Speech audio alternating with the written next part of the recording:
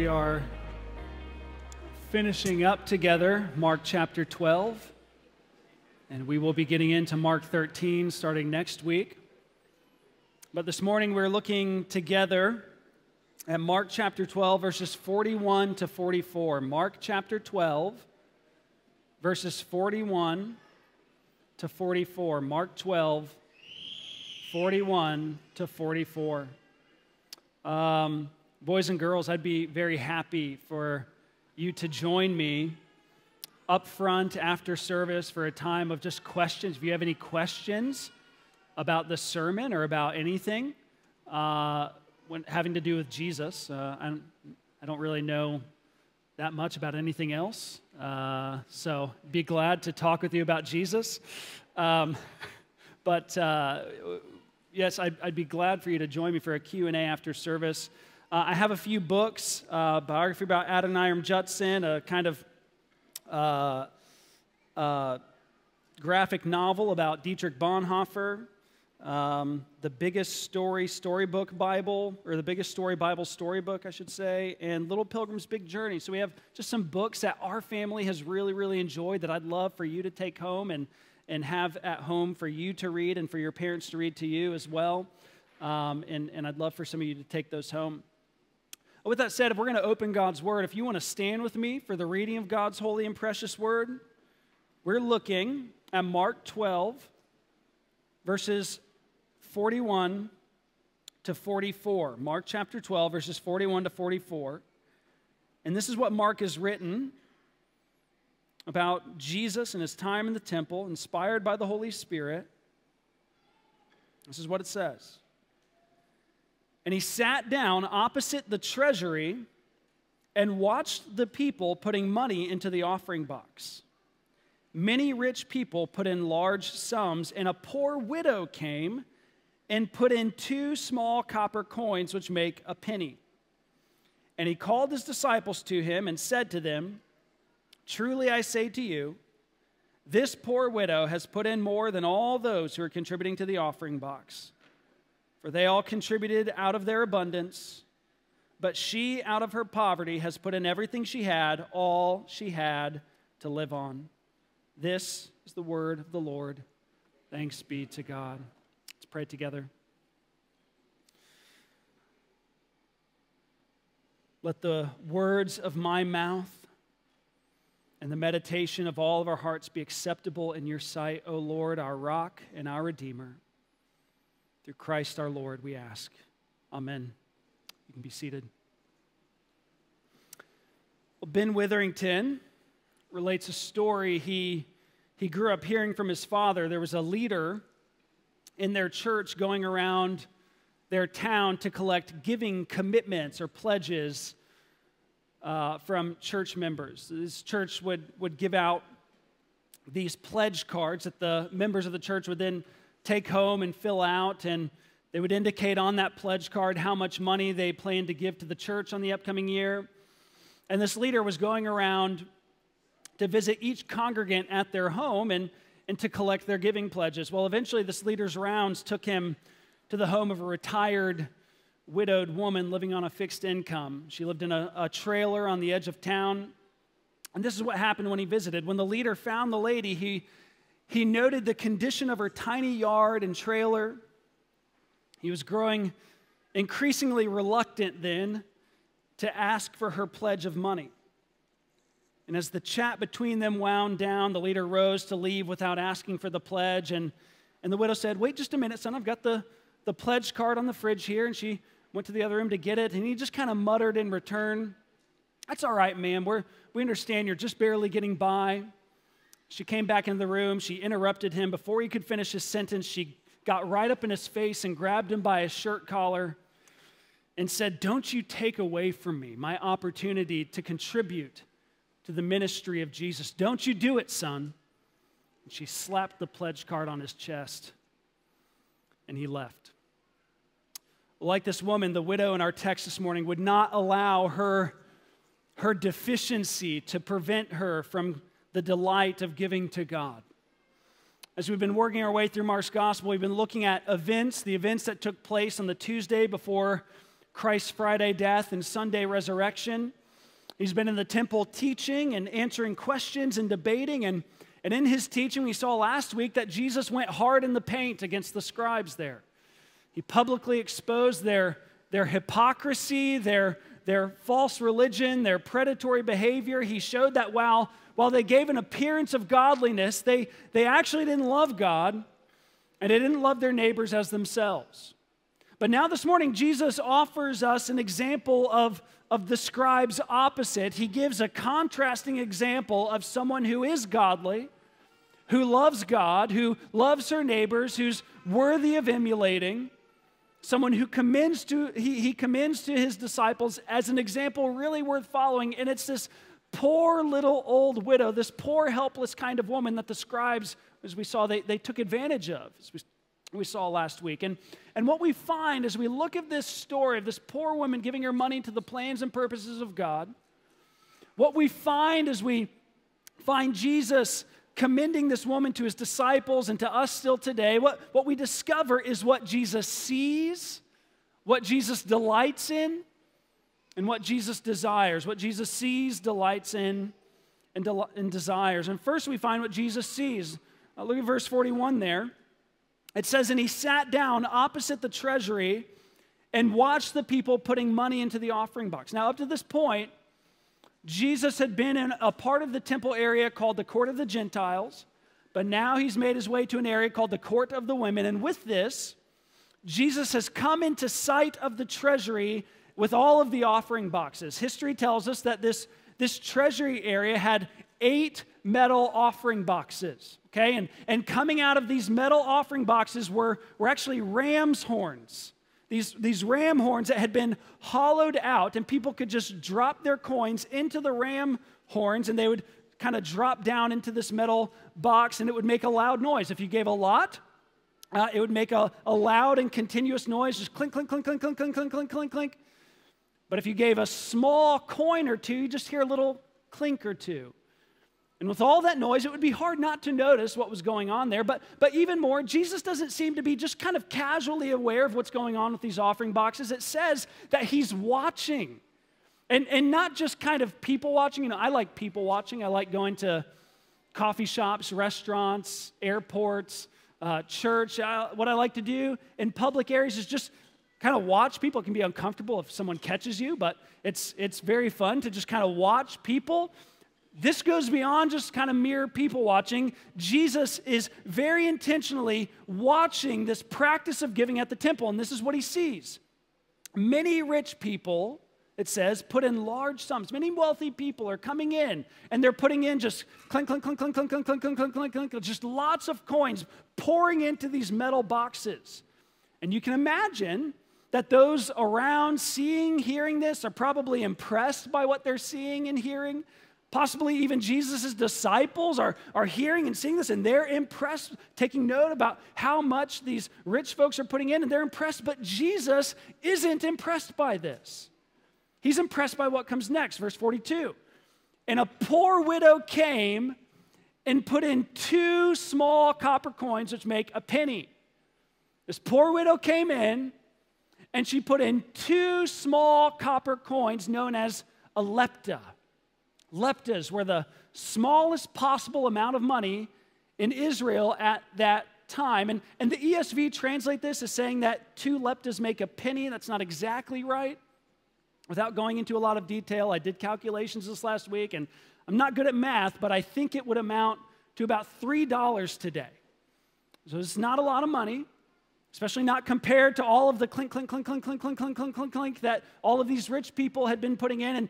And yet Jesus sees this, and as he sees this, he tells his disciples, truly I say to you, truly I say to you is like me saying to you right now, listen very closely to what I'm about to tell you. This is important, boys and girls. It's like when your mom or dad tells you, hey, listen up to me. Listen very carefully. We need to listen to Jesus very carefully. What he's about to tell us is important.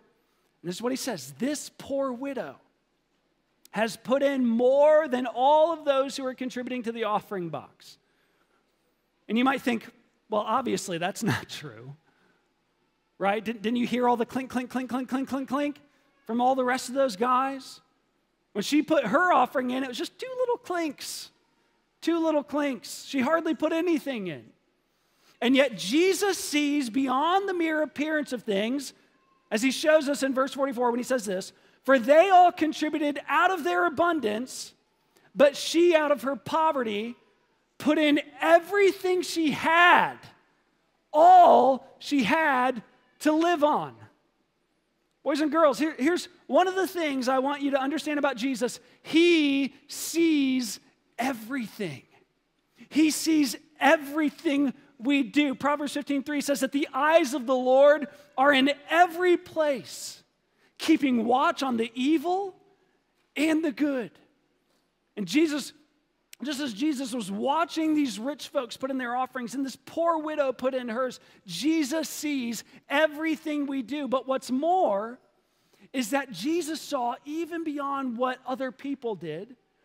He knew what was going on in people's hearts. John 2:25 says that Jesus knows what is in man. Jeremiah 20:12 says that the Lord sees the mind and the heart. Jesus sees everything, not just everything we do. Jesus sees everything we think, desire, feel. He knows not just our actions, but the intentions that motivate our actions. Jesus sees not just the appearance of things, Jesus sees the heart. Boys and girls, you'll be familiar with King David from the Old Testament. But did you actually know that there was a king before King David in Israel? Does anyone know his name? Boys and girls, Evie? That's exactly right, King Saul. King Saul was king before David, and he was impressive looking. He was impressive. He was a tall and towering and tough-looking man. He was an experienced warrior, and that's what attracted people to him in Israel in the first place. They wanted an impressive-looking king, and so they chose Saul to be their king, and unfortunately, there came a time that God didn't want Saul to be his king anymore, to be the king in Israel anymore. And so the Lord actually sent the prophet Samuel to go find a new king in this little unimpressive town called Bethlehem. And when he arrived, Samuel initially saw a very impressive looking man there, a man named Eliab. This is David's big brother. And Samuel thought, oh, surely Eliab is the guy. He's pretty impressive looking. Like Saul, he's tall, towering, tough looking. But then the Lord said something very interesting to Samuel about Eliab. He said this. He said, do not look on his appearance or on the height of his stature, because I have rejected him. For the Lord sees not as man sees. Man looks on the outward appearance, but the Lord looks on the heart. And that's what Jesus saw when he was in the temple on this Tuesday 2,000 years ago. He's able to look past the amounts given to the hearts of those giving. He's able to see our hearts today. He knows what we do, boys and girls, but even more, he knows why we do what we do. The rich givers may have been able to fool the people around them into thinking that they were generous and good and godly, but they couldn't fool Jesus. Likewise, many of us, we may do good things to keep us out of trouble. We may be able to fool others into thinking that we're good people, but God knows the very thoughts of our minds. He knows every motivation in our hearts. He sees it all, and we can't hide it from him because Jesus sees the heart. And with that, we also see what Jesus delights in, Look at verse 43 again. Now, this poor widow has put in more than all those who are contributing to the offering box. Now, obviously, in one sense, the poor widow didn't put in more to all who were giving into the offering box. The rich obviously gave more if all you're counting is coins. But what Jesus is exposing here is that the wealthy were giving from their surplus. He says they contributed out of their abundance. They gave from what they had left over. Their giving was no great sacrifice for them. It was not, in the grand scheme of things, truly generous. The widow, however, Jesus says, out of her poverty, has put in everything she had, all she had to live on. If all we're talking about is sums, the rich put in more. If we're talking about proportion, though, the widow's far above more generous than these wealthy donors. They gave smaller amounts in proportion to their wealth than she did in her poverty. And that's what Jesus is praising and commending. He's impressed not by the widow's sum, but by her sacrifice. And because of this, for Christians all over the world. And over the last 2,000 years, this widow has been held up as an example worth following for us. Boys and girls, this last week I read a story about a church, a group of Christians in India. They live in the Mizoram region, one of the poorest regions in all of India. 100 years ago, this church of Mizo believers made a decision. They didn't have a lot to give or a lot to spare, but they decided that every time they cooked any food, they would grab a handful of uncooked rice and they'd throw it into a separate container to give to their local church. And then this church would then sell the rice to their neighbors and use the money to support pastors and missionaries to minister among their neighbors, almost none of whom knew Jesus. It's a seemingly small thing. The seemingly small thing. And the first year that they did this, they only raised $1.50. It's not much. But they've continued and they've been faithful with these small things. And now today, all of these Mizo Christians in doing this actually raise $1.5 million every year and support thousands of missionaries in India and even in other countries. And the Lord has used their generosity to bring the majority of their Mizo neighbors to faith in Jesus. One Mizo Christian said that as long as we have something to eat every day, we have something to give to God every day. They're generous out of their poverty, not out of their abundance. And the Lord delights in their sacrifice and generosity, as we see here. In another country, in Argentina, in South America, there's a prison there called Number 25. It's a prison there. And Number 25 is a unique prison in two ways. One, all the inmates in Number 25 have killed at least 2 people. Second, there's a thriving church and Bible school in the prison there. And in fact, this church and Bible school has brought many in the prison to trust in Jesus. It's eliminated violence in the prison. It's transformed and prepared some of Argentina's worst criminals to serve Jesus in and outside the prison. And a group of these Christian prisoners in Number 25 are a very worthy example of generosity to us, even in the midst of their poverty.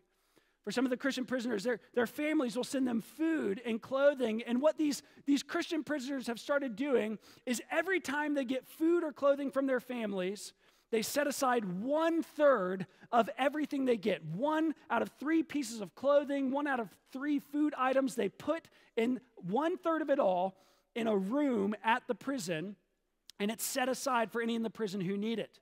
One of the prisoner pastors explains that there are others in the prison who have nothing.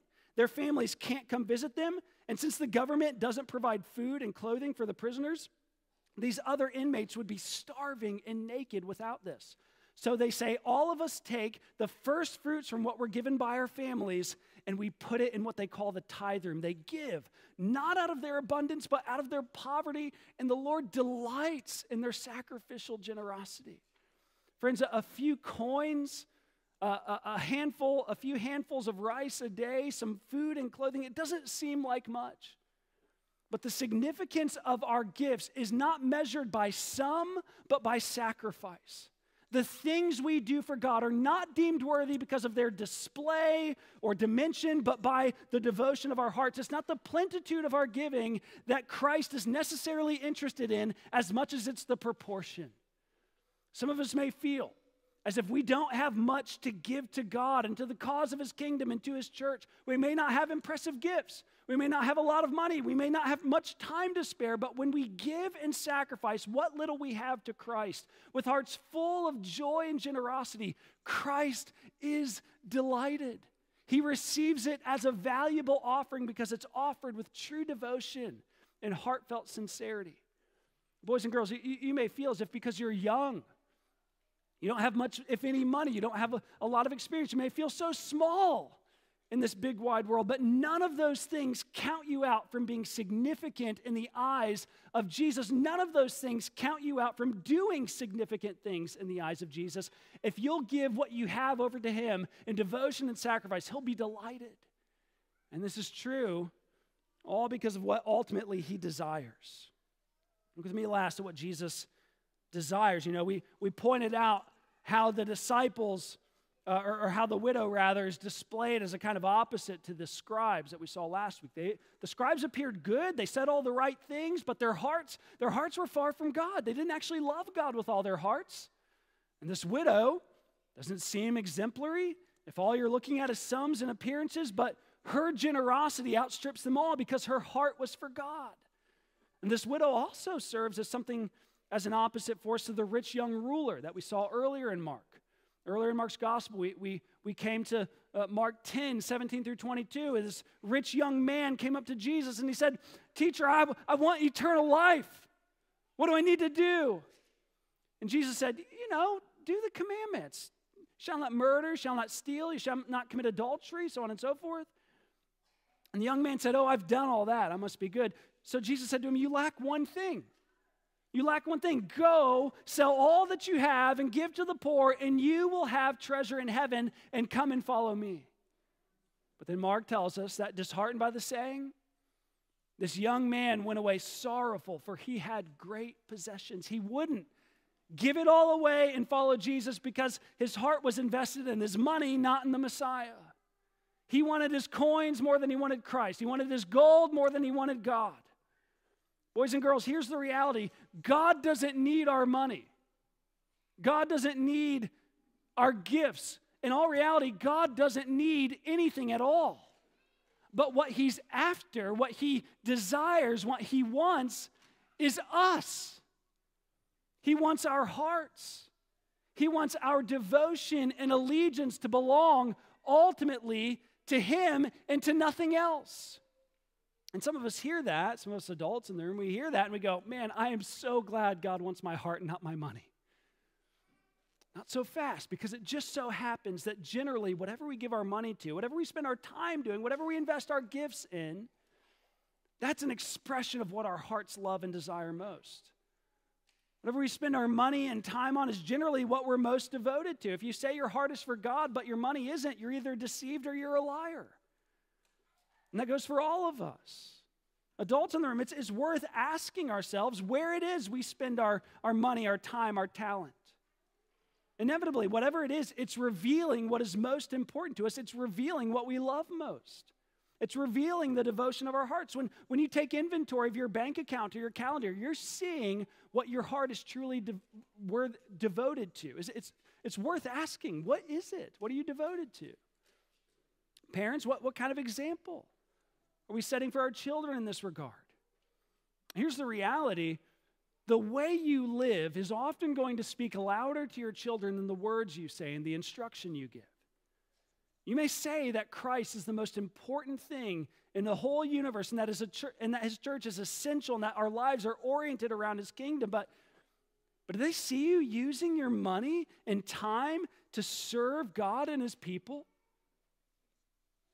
Do they see you being generous in your giving to the church? Perhaps this is something we ought to consider. I realized this last week. In our time of digitalized giving, the coming generation is not going to see us dropping anything in the offering plate. Our giving is largely invisible to them, and that doesn't make it necessarily wrong. It's not a sinful thing, but it brought to question my mind this last week for our home. How can I show my children, our families, giving to the church in order to show them that it's important?